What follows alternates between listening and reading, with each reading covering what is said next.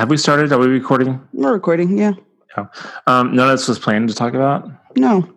But here we are. We take a break and talk about things. This is fun.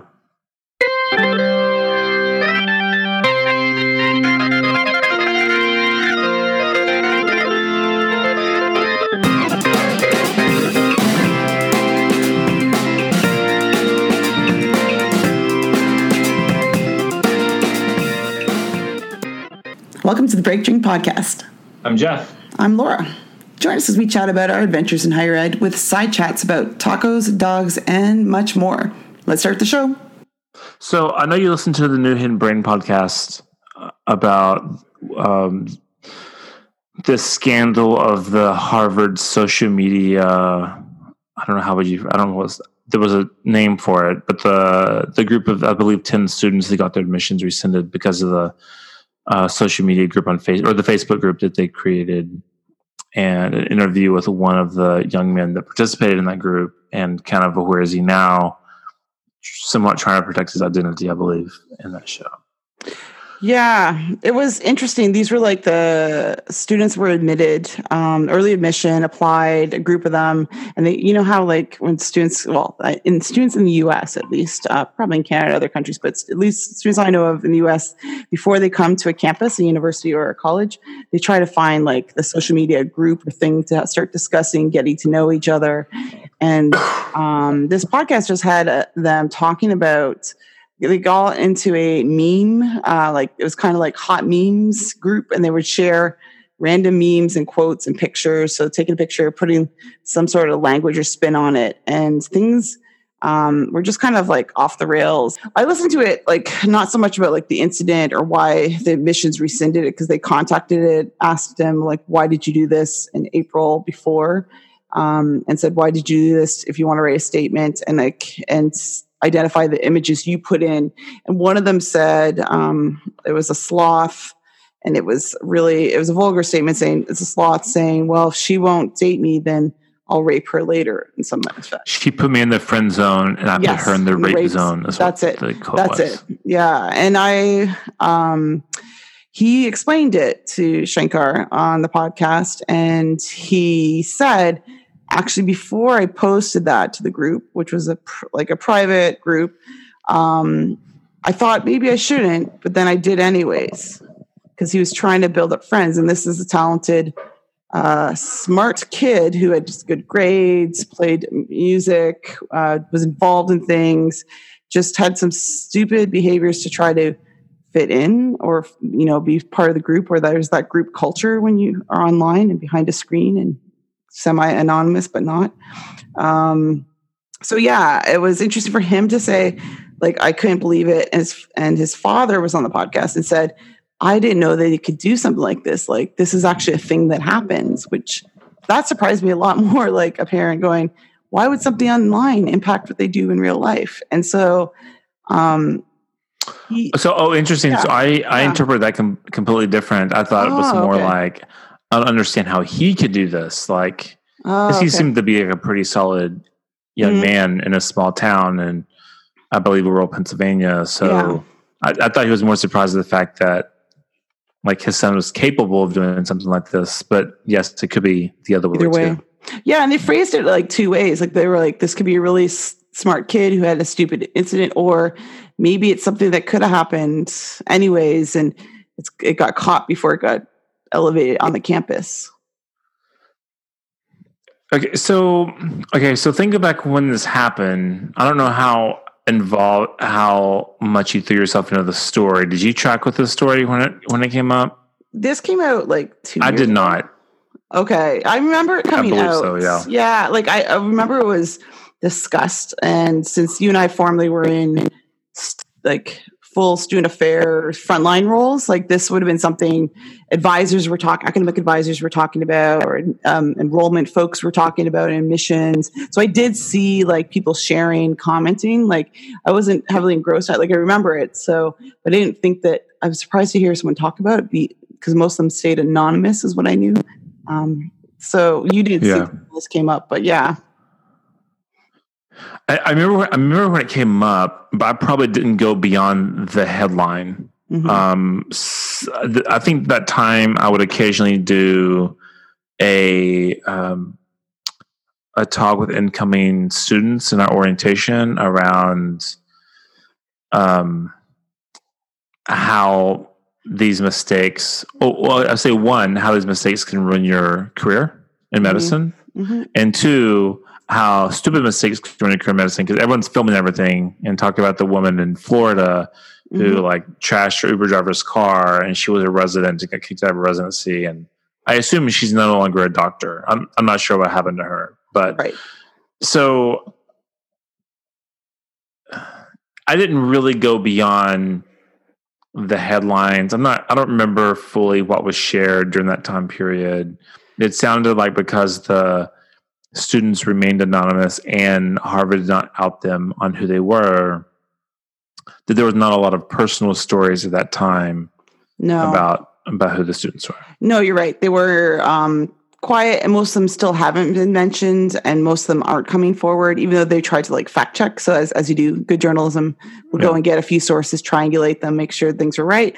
And a lot of them didn't want to talk about it or have anything mentioned because at that point, all of them, a group of them, had been banned from applying to Harvard and going to Harvard. Their admittance was taken back. A lot of them didn't pick another school, or a few did and went to another school and said nothing.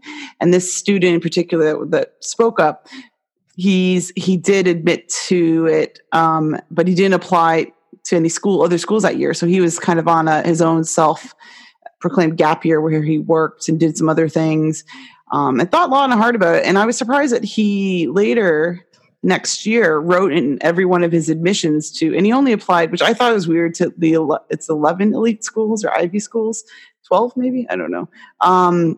He only applied to those Ivy schools, and he wrote in his admission letters that he did this and he was part of that group, and he wanted to be forthcoming, he said, because they'd find out anyways, which is true.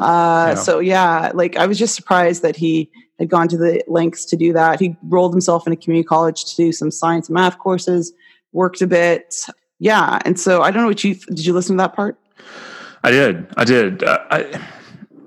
It's conflicting because when you don't know who these kids are, it's really easy to be mad at them.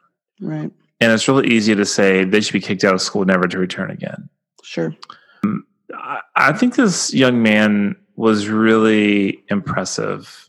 I think not like the stuff that gets you into Harvard, but he seemed to be a talented musician, played the violin, I believe it was. Was it the violin? I think so, yeah. He seemed to be a decent athlete or golf player. I guess it's athlete. He played golf, yeah. Yeah. And seems like a solid young man in his community, person of good character. His record prior to this would have said a person of good character, and seemed to show not only remorse because he got in trouble, but like a really deep understanding of how wrong it was, right? And why he did it, and understanding why things were offensive, and understanding why Harvard made the decision they made, saying that he probably would have made the same decision if he was in their case.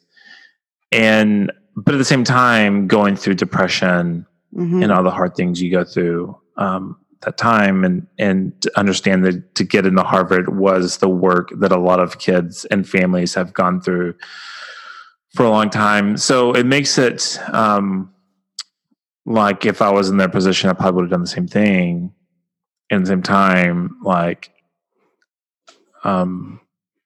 do you remember what his mom said? Like, her first thought when she heard about those kids and him was like, I'm worried someone's going to take their own life. Yeah. Because that's what you have. You have high achieving students, and in every way, like they are self-driven, and there's a number of them from different backgrounds. As he claimed, he said it was a very diverse group of people, and most memes and things that were said were jokes, usually related to their own background, ethnicity, people, like nationality.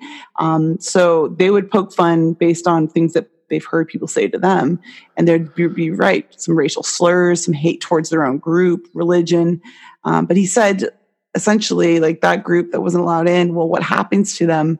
And his mom's like, I hope there is nothing that will happen to him. And he himself claimed, like at one point, he's like, what am I doing? Like, why am I not in school? Like, why am I kind of left behind? Speaking of social media, and needs to get himself in check. Yeah. That was a little one. Oh, okay. Never mind. Yeah, so it leaves me somewhat conflicted, right? Because no one has the right to go to Harvard, right? Like it's like why is that the only school as well? Yeah. I was kind of pissed off that he didn't apply to another school. And then beyond.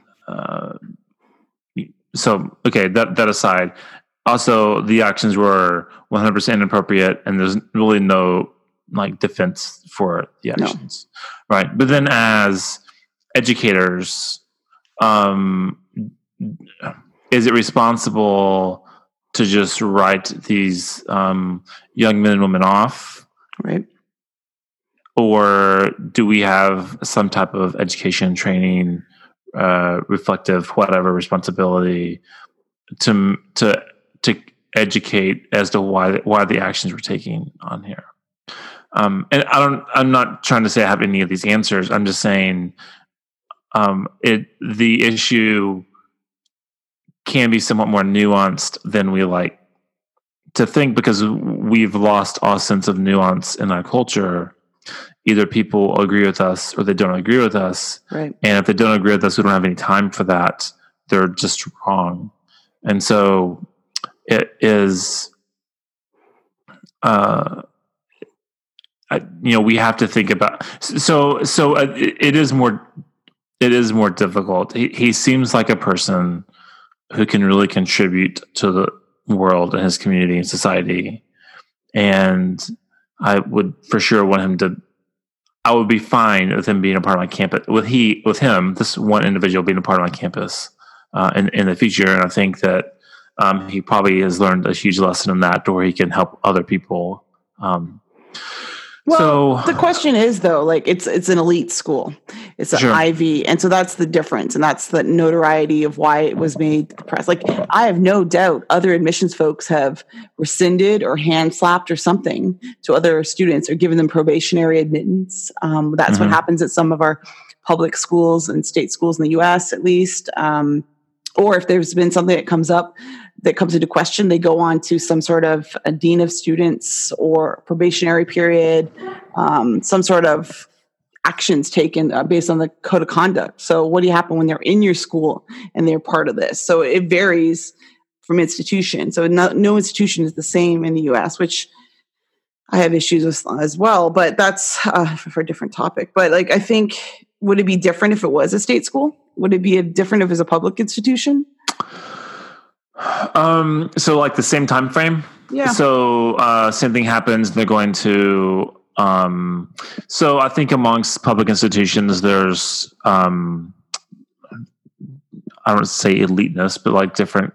Yeah. If I name a school, someone's gonna get mad at me. But there's kind of a pseudo tier system in the U.S., which I never understood till I lived here and understood more of higher ed. I will say, like every 4-year school is not the same, and they're looked at each other by tiers. And I don't get this hierarchy as much, but like it's harder to get into Berkeley than it is to UC Riverside, right? Right. No offense to UC Riverside, I don't know anything about your school, but Berkeley has this stature and reputation. Probably well deserved, right? So, and then that gets replicated across every state with probably whatever your tier 1 school is within your state. So, going to school there is such pressure, though. Like that's what I've noticed in the U.S. Like there is such high pressure to go to university, and certain ones mean something. And I never felt that as a student, and I might be biased. And there's a book I want to read that was probably I should read, and maybe someone else should, written by another Canadian. But it's about essentially folks' journey into university. It looks so different for everyone. Like his name's Paul Toff. I can tell you what that was. I just added to my Goodreads. He wrote a book that's just come out, and he was on the Law Informed podcast talking about it. And it's called "The Years That Matter Most: How College Makes or Breaks Us." So okay, I've been thinking about this a lot recently. I I have children in elementary school, and they get. I don't know when I started to get grades and growing up, like when I got report card with grades. Sure. Also, I was not a very good student, so I wouldn't have cared what the grades were. My kids are fortunately really enjoy school, and they do well, right? So we're already like thinking about, like, you always think about your child's future from the moment they're born, like what they could be and become. But now they're doing academic stuff like, oh, they seem to really like science, or they like math, or my daughter really likes the arts, right? And my school has we're fortunate. Well, people are also, like, I have a friend who's pregnant and going to have a child in the next few months, but they're shopping for kindergarten already. Yes. That is wild. And especially like in New York, like you used to do that before you have your child, like that's crazy. For us, I can go into the history of how we picked where we live, but it was based on schools, but also we wanted them to have we wanted them to have a quality education, but we wanted them to not be in a homogenous group. We wanted them to have economically and racial diversity. My wife is Korean, so our kids are multiracial too, and for them, so like we had a lot of thought in where we live based on their school. And we'll get into like dream hoarding and getting your kids into college in a future episode, because we probably country music are way out of time to get into it this time. But let's talk about it sometime, because that is something. It means something a lot to folks, and especially I think we're going to talk in a future episode about financing college, and then beyond that at some point too, because I think it means more because it costs more, and that's something that I have to remind myself. So it's weird how much we're thinking about that, how much that we're not crazy with it, and because I read Carol Dweck's book on mindset, I'm very much into praising the effort more than the grade. Sure. So that's just like, because the process by which they get the grade is more important to praise than the outcome of the grade, right? Because you want them to be able to like be hard workers and care and all those kind of things. So the best parenting books are not parenting books. So I would read Grit, read Mindset, read those books. Lean In if you have a daughter like I did. So also today we have my campus has a Big Brothers Big Sisters program where they take kids from a charter school on the South Side campus, and then we have lunch and we talk. And now a group of this is my third year doing it. He was a sophomore when I met him. He's a senior now. And so we're in the process of talking, like really getting them to like focus on where they're applying for schools. Do they do a visit a school? Do they take you to visit a school? All these kinds of things for this Big Brother Big Sister program. And today they want us for us as the Bigs to reflect back on our experience of our senior year and talk about that. And my experience of my senior year is nowhere near. Now, I probably should have had more stress in my senior year than I did, because my parents didn't go to college. There were very few college counselors. I had no idea what I was doing when I was applying for college. Like, I was starting my senior year thinking, like, I guess I should take the SAT sometime, which most people had already taken it and already started college applications, and I had no idea what was going on. So there's a lot of colleges I couldn't go to, because by the time I was thinking about applying, like, I'm past the application date, because I didn't have that like early on advisement. But you were first gen? Yeah. University student? Okay. Yeah. Well, I guess it depends on how you define it. I had some uncles and aunts that went, but like my parents didn't go to college. Yeah. So, like I had no idea how to navigate that, or that I even need to navigate it. It just seemed like a thing that was like, I'm supposed to go to college. I guess that's going to happen. Right. Kind of thing. And like where like they're talked about all the time, which is good, because the research shows that it creates like a college zone culture, right? To talk about it, to do college visits, those kinds of things. But like the pressure on them to get into whatever college or to get into college, because for some of these kids, like they're almost all first gen. Their parents may or may not even speak the language of the college counselor to be able to even help their child. Forget the university language. Yeah, to even help their child like navigate this this process. And my student has missed class a few times because they needed to go across the border to visit family, and so like like their families don't necessarily have the same priorities as they might have as wanting to go to school. Right. And so like the stress level of kids now going to college, and probably some parents going to college, does not seem to be on par at all from when I was going to school. And now as a parent, I'm really trying to fight that instinct to do like be the crazy parent.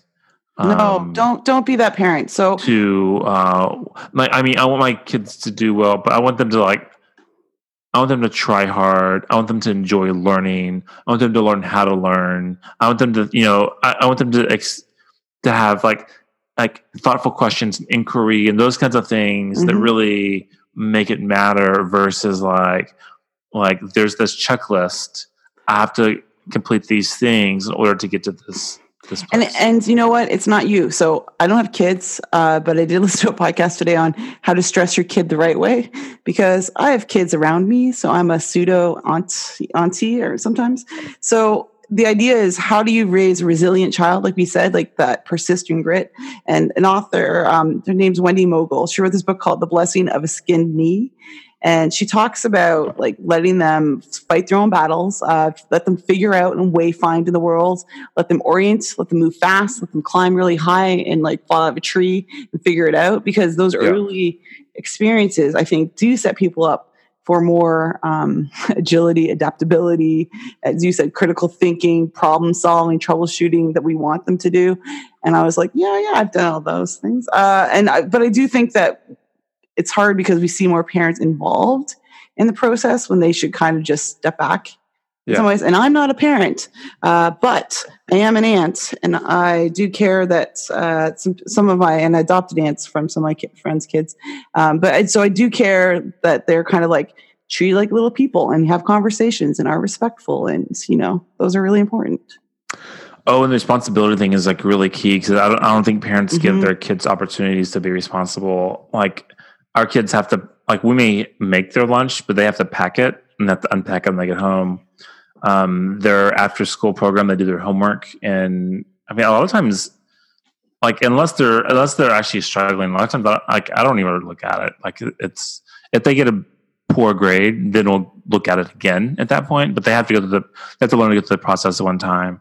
In their after school program, there's a teacher that like yells a lot, like not at kids, just like in general, like just loud. Just loud. I know how that is. Which like really like kind of bugs my daughter, and like I'm like, oh well, like figure it out. Like you need to learn to like negotiate this stuff now, because like I'm not going to go talk to your college professor and say, can you keep your voice down? It doesn't want to learn well.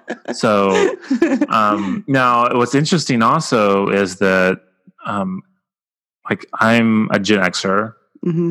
Same. I had kids later in life. And then my kids like as my parenting cohorts, right? They're my kids' schools, is a mixture of like my generation, but like a lot of millennial parents. Sure. And I'm just fascinated to see, like, as our kids progress, how this is going to manifest. So, like, is there like what are the generational differences in parenting while we have kids like in the same class? It sounds like a great study right now. It really would be. Yeah. No, I think, like Laura's looking around for like, I need to write this down. I know. Let me know. No, but it is interesting. And I don't know if it's always a generational thing, though. I think it's also a parenting thing. I think we should parent like Germans, a little more free range parenting, meaning they can, like you said, figure it out. Don't have a fence. No offense. They're uncaged. They eat naturally. It's the idea of them like going to fight their own battles and, figure it out, negotiate friendships and relationships, like you said. Like I always try to encourage when kids come over with my friends have their kids, we hang out with them a lot. Like I always encourage good behavior, or how can I contribute? Like go set the table. So the 4-year-old's putting the fork and knife. Like, so I want them to do things to be part of it and know that you're part of a group and a community and a family, that you're a contributor and not just like, serve me. So that's how I would be if you dropped your kids off at my house, Jack. I mean, I was talking to a therapist who works with adolescents, and they were talking about like she's always has like these teenagers, and they are struggling with relationships and friendships and dealing with people because they never had to do that until they got to high school, because their parents just did it for him. Yeah. And so, and it's always easier to do things for kids because when it's faster, you know the answer. It's just easier, right? But like efficiency is not always the most effective, right? And so, being the efficient parent does not mean you're going to be an effective parent. So trying to you need to take the long road a lot of times when it comes to parenting because it's going to have like the best like long-term results. It's the long tail of parenting right there. Patience. Yeah. I forgot how we got here other than like paying for your kids to go to college. Well, okay. So we got here. I'll bring us back. And the stress that current students have. That's right. Stress. And we talked about, so what this comes back to, let's full circle it back to the social media situation is what goes online cannot be unsent or deleted, or there is the internet archive and screenshotting. Things are going to happen behavior wise. And if we could teach them like early behaviors and kind of developing their character and their ethics along the way, they're going to mess up. I'm really glad that I never had social media because we would have been forgiven or not forgiven the same way, I think. But I think we need to recognize some of these as learning experiences. And we have professionals. We have high up professionals. We have faculty members that mess up on social media. It just is behavior that's now tracked, documented, and public. So we're traceable. And so we have to think about, it's not like it's a digital thing. It's a socialization thing that we have to come to. And I have a very critical topic before we end this. What are you doing with your dog on Instagram, and how are you communicating him to behave appropriately online now? Okay, so I have a dog named George, which sometimes I call the general. Hamilton reference, hashtag Hamilton reference. Hashtag, yes. And so I'm going to open the door. I chant, "Here comes the general," when he comes in. And so... Tried to get Jeff to sing it, but he won't do it. No, it's too late. Boom. And I've been drinking tea, not anything else. And so George is a Great Pyrenees. He weighs 100 pounds. He's a massive dog. He is. He's a good boy. He's always a good boy. A lot of laying around the house, a lot of laying around the backyard. We have a corner lot in our house, and on our back fence we have, I call them the bleachers. Like whenever there's kids in the backyard, we need to give snacks. They kind of go sit on these steps, and they are able to make a mess and have a snack over there. And a lot of kids can sit in one small space, or they're like kind of a large set of steps against the back fence. And we've had a lot of dogs here. We've fostered Great Pyrenees, and a lot of dogs have kind of come in and out. And for some reason, we got George about a year ago. He decided, I'm going to climb up these steps and put my front paws over the fence, see what's going on over there. It's because you named him the general, so he's like now patrolling, essentially. Yes. So Great Pyrenees are like protective dogs. So there are paths that went out in there. One, there's a path that goes exactly from the back door to those steps because that's where his first thing is. Then along the fence, the path went out. And so I started to get questions when I'm in the front yard or doing yard work, like, "What's your dog's name?" Because I see him sticking over his head over the fence all the time. He looks adorable. In fact, he's like literally hanging over the fence with his arm, like Wilson, except showing more because Wilson you'd only see above his eyes. Yeah. Okay.